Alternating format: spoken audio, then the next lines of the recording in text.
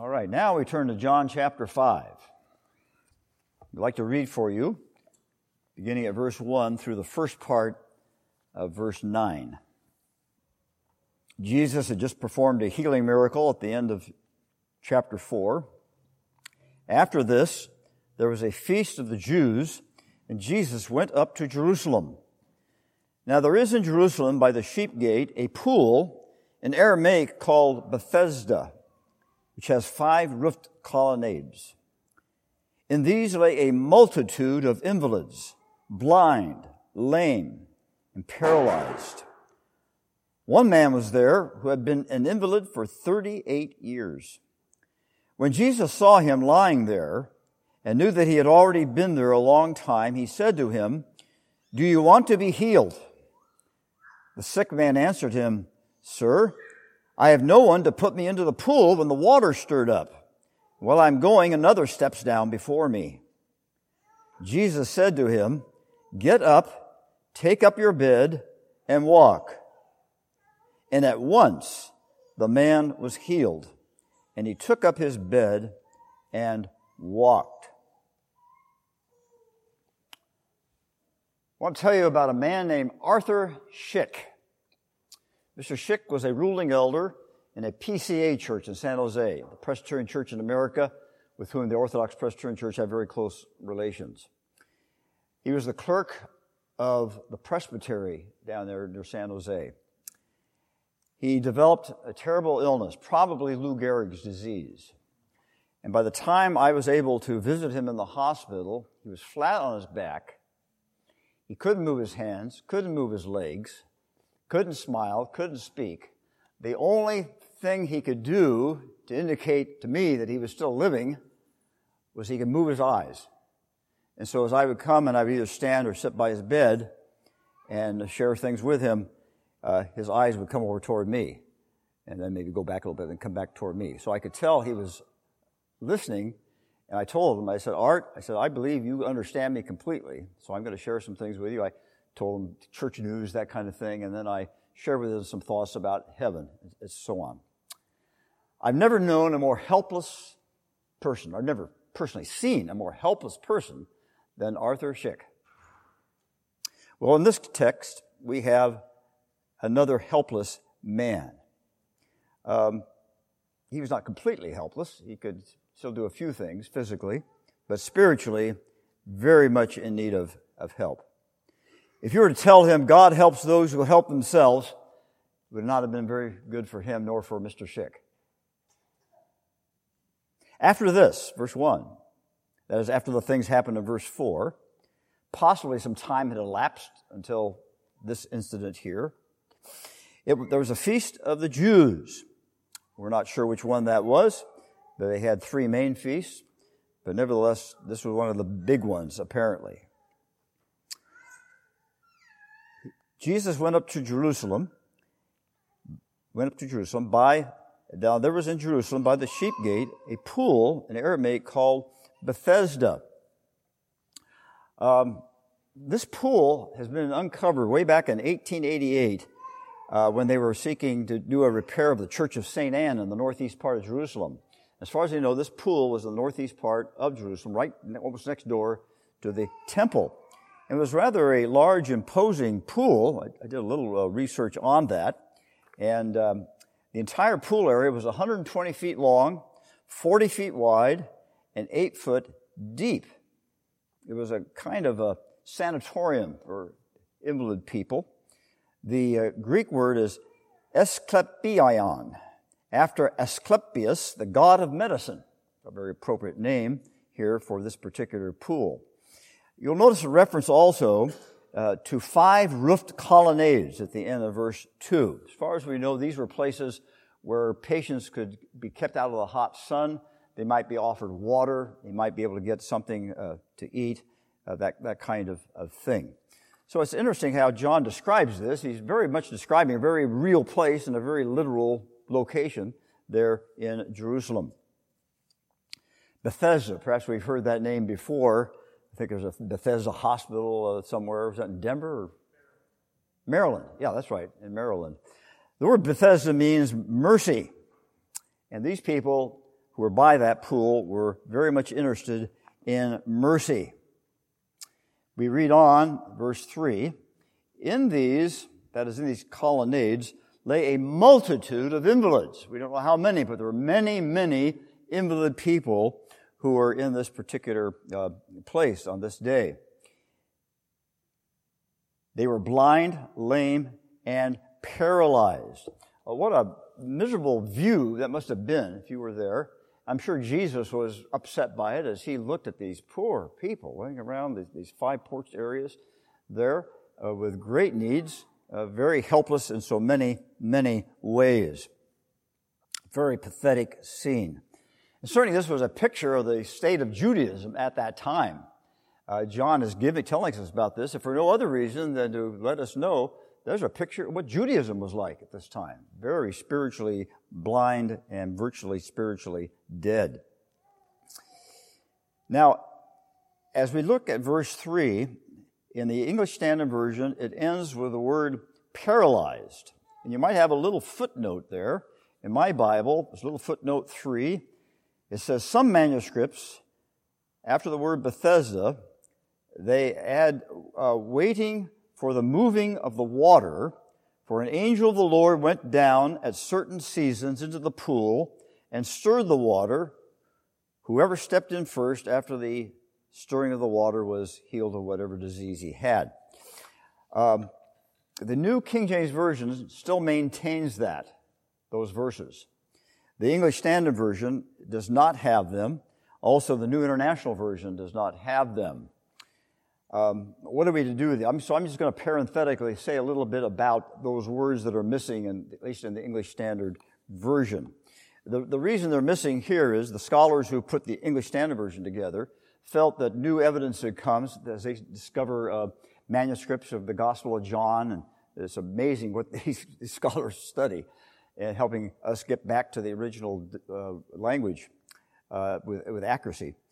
And they just felt that these probably were not part of the original that John wrote them, but they were inserted later on for whatever reason, maybe for clarification of why there were so many people there at that particular location, the pool at Bethesda.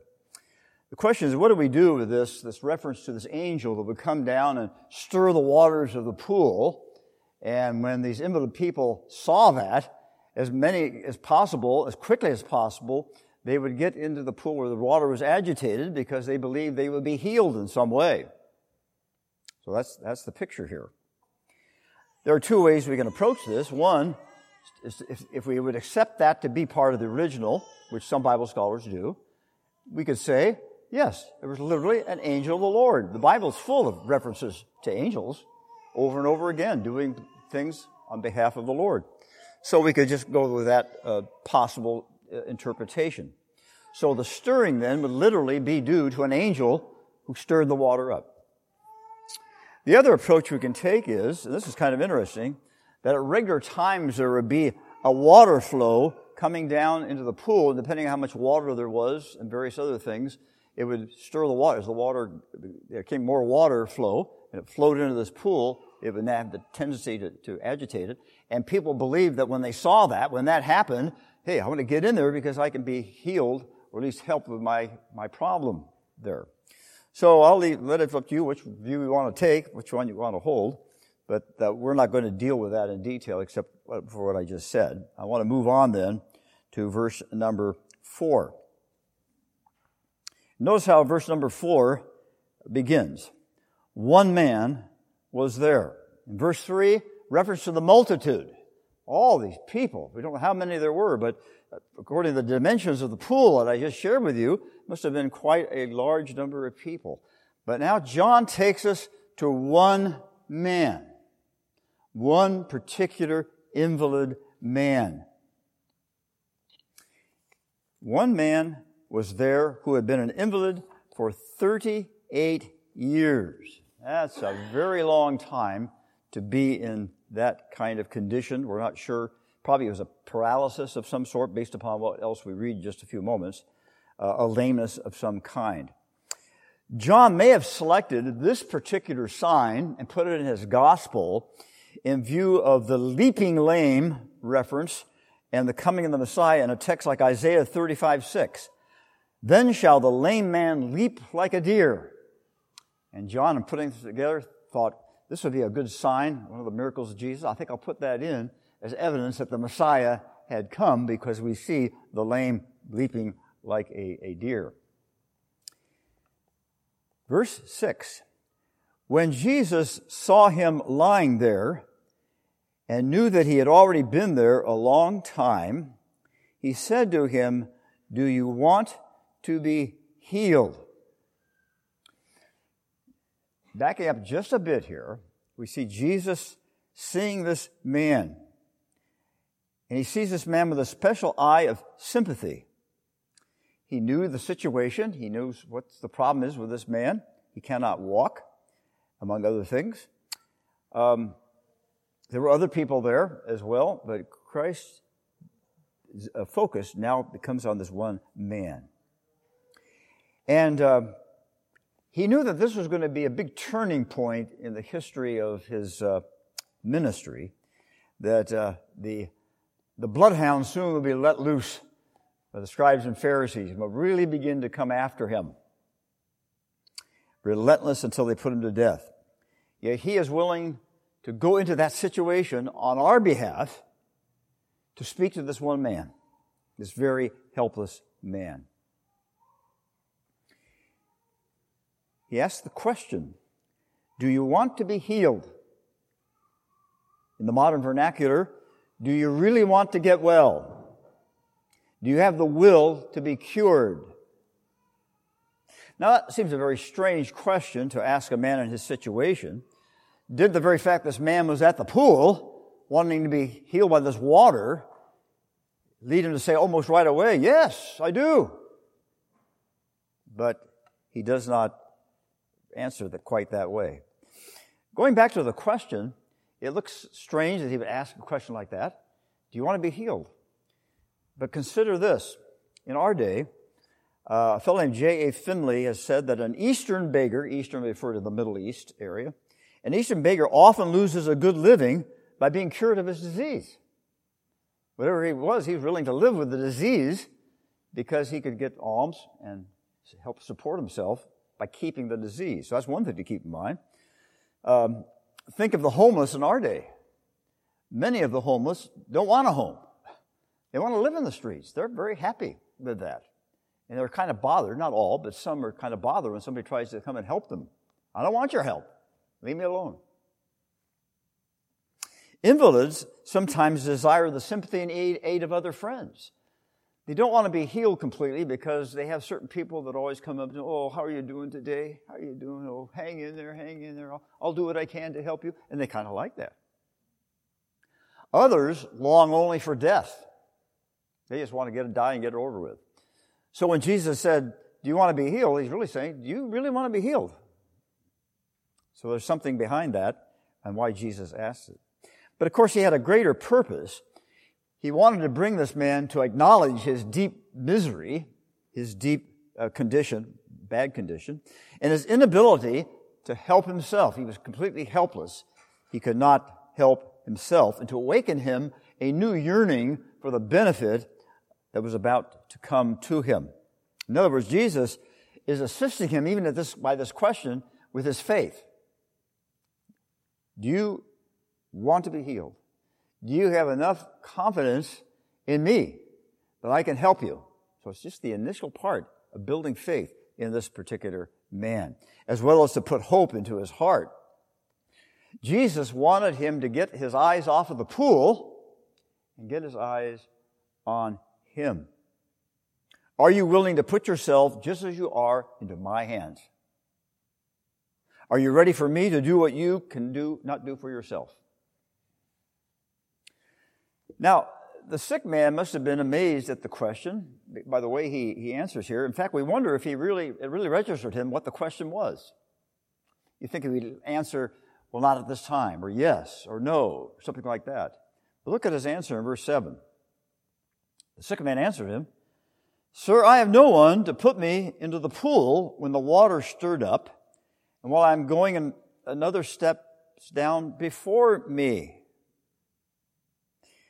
Now, he may have taken a quick glance at Jesus when the question was asked to him, yet his eyes are on the pool. He has to do something in the pool if he's ever going to be healed. The rich young ruler came to Jesus and said, "What must I do to be saved? I've got to do something."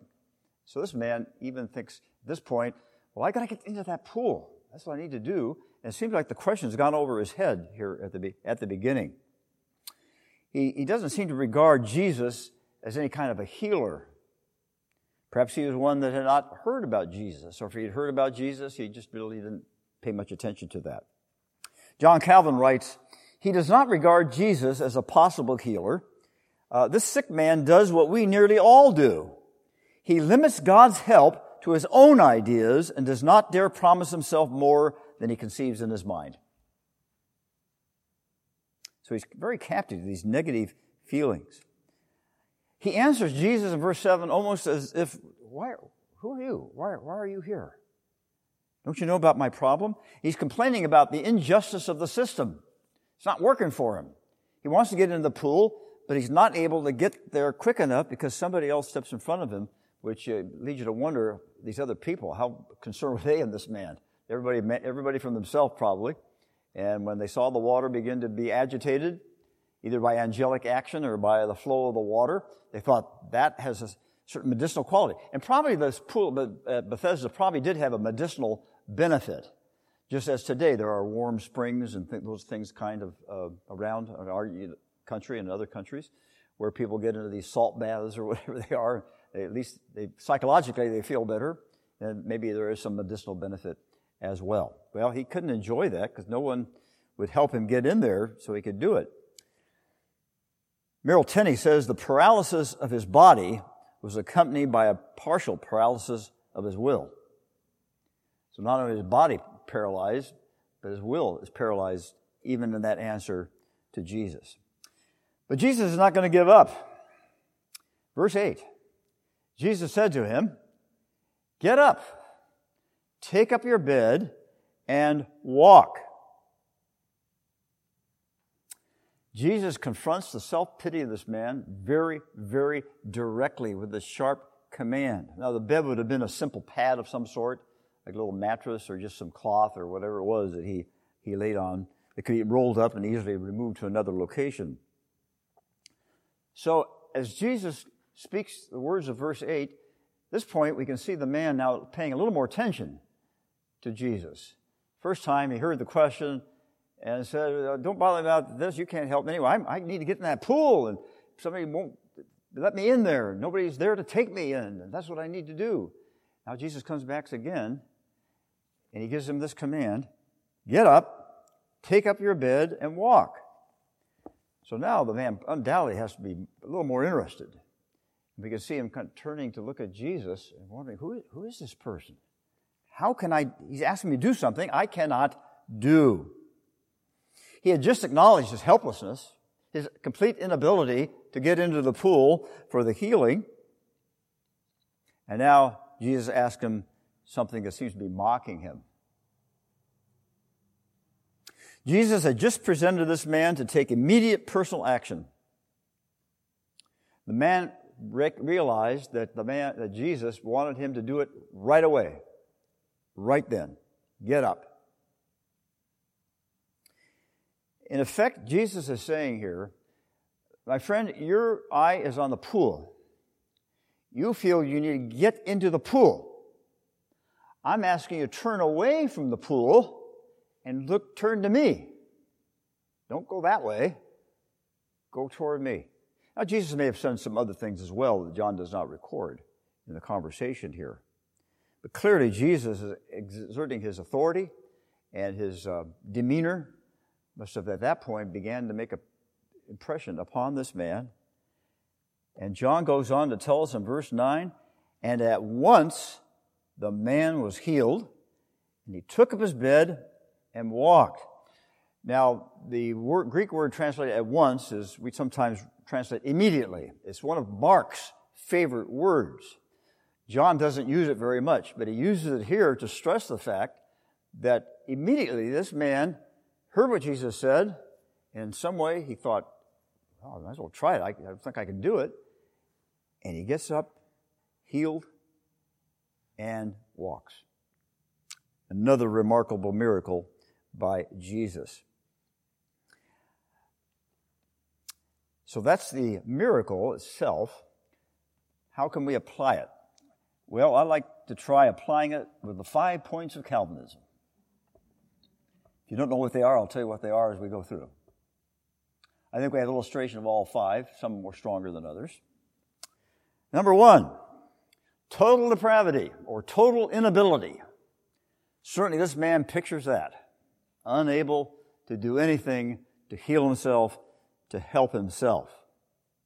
And there at Bethesda we see humanity with all its, human religion should I say, with all its cumbersome machinery and disappointing ordinances. We have a picture here of India with its Ganges River, Tibet with its prayer wheels, Islam with its holy pilgrimages, Rome with its vigils, fasts, beads, holy water, and even Protestants with their performances of going to church and giving money and saying creeds and reciting verses, yet nothing changing in their heart. They're as helpless spiritually as any of these other religions are. Sinners waiting by their Bethesdas, unresponsive to the gospel because they are unable to do so. They are totally unable to reach out by faith because they're born with Adam's nature. They're spiritually dead. They have no desire to forsake their evil ways. Even like a certain man named Thomas Fletcher, I'm not sure who he was, he said, I would like to embrace Christianity and believe in Christ as the Son of God, but I simply can't, underline that word, I can't compromise my intelligence by believing something I feel is unreasonable. So here's a man interested in Christianity, as many are, but they just don't come to the place where they see their sinfulness and their need of a Savior. They're spiritually helpless. Total depravity. Second point, unconditional election. There was a multitude of people there. I emphasized that a moment ago. Yet John talks about one man. A multitude, all equally powerless, helpless, in many ways, paralyzed with lameness or whatever it might be. Here was the great physician himself incarnate right in their midst on that particular day. He could have healed them all, could he have not? Why did not Jesus say, your attention please? All of you who are here trying to get into the pool, I hereby declare you healed. Take up your bed and walk. But he didn't. He could have, but he didn't. Why only the one man? It's impossible to find any ground of the man that he was such a great guy. Why was he singled out for special favor? And the only explanation is the sovereign good pleasure of Jesus himself on that particular day. Down in verse 21, for as the Father raises the dead and gives them life, so also the Son gives life to whom he will. Ephesians 1:4, Paul says to the believers at the church of Ephesus, he chose us in Christ before the foundation of the world. Chose us, elected us, chose us, picked us out.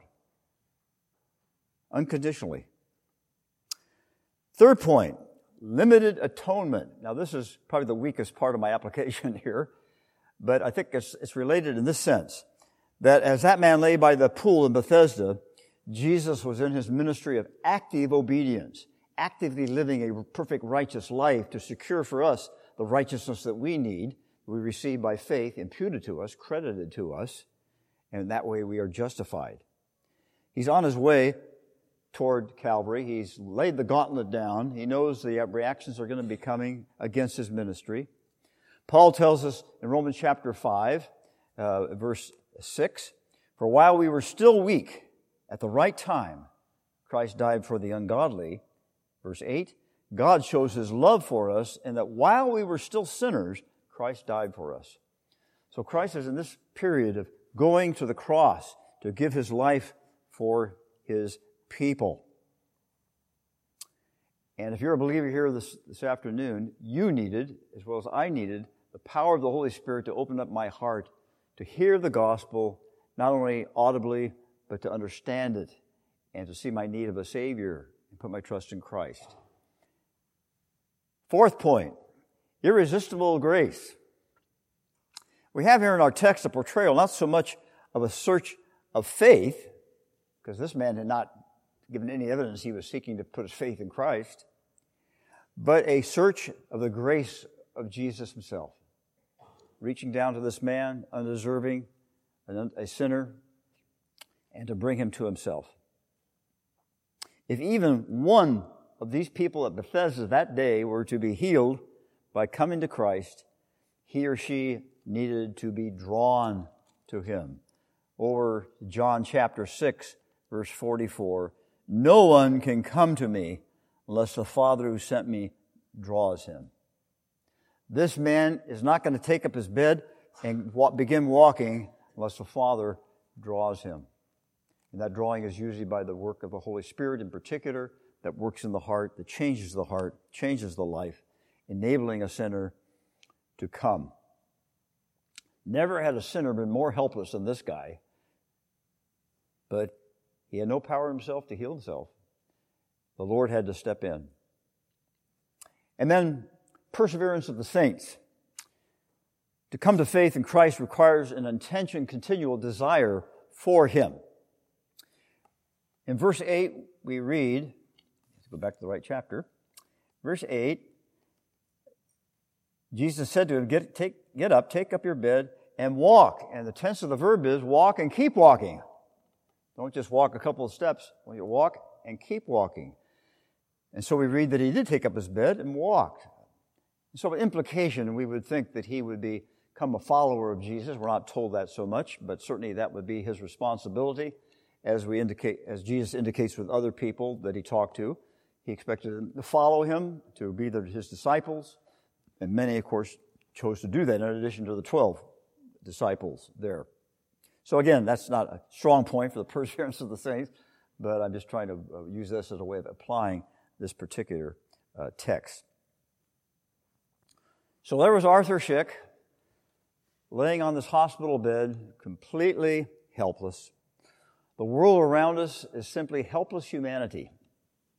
You work with them, you see them, they're in your home, they're relatives, friends, whatever it is, and they just cannot understand the gospel, or they have no interest in it. They're simply helpless. They need the Lord to open up their hearts. So we need to pray, like we're praying for James' brother and his friend, Daniel and Lance, that they would come to know the Lord, because their hearts have to be opened before they can get up and walk by faith and come to Jesus Christ. And of course, that's your responsibility. My responsibility is to hear the call of Christ, his invitation to come to him and put our trust and faith completely in him. Let me close with these two verses from one of the hymns in our hymnal. "'Tis not that I did choose thee, for Lord, that could not be. This heart would still refuse thee, hast thou not chosen me. Thou, from the sin that stained me, hast cleansed and set me free. Of old thou hast ordained me, that I should live to thee. 'Twas sovereign mercy called me and taught my opening mind. The world had else enthralled me to heavenly glories blind. My heart owns none before thee, for thy rich grace I thirst. This knowing, if I love thee, thou must have loved me first." With David, in Psalm 30, let us cry out, "O Lord my God, I cried to you for help, and you have healed me." Shall we pray? Father, we give you praise today, we who are your children, for working in our lives in years past, time past. Some of us have come to know you at a young age. For others, it's later in their life. But you are the one to whom we owe glory. We thank you, O Lord, and humble ourselves before your sovereign choice. You are God, we are your creatures. You have every right to do what you do, and you always do it without going against your own holiness. And so we are grateful that we are part of the Church of Jesus Christ, the saints of God, cleansed by the blood of Christ, and standing righteous before you in him. We pray that this might be an encouragement to us as we leave here this afternoon and go our separate ways, as we look forward to being again with your people next Lord's Day. And we pray these things in Jesus' name. Amen.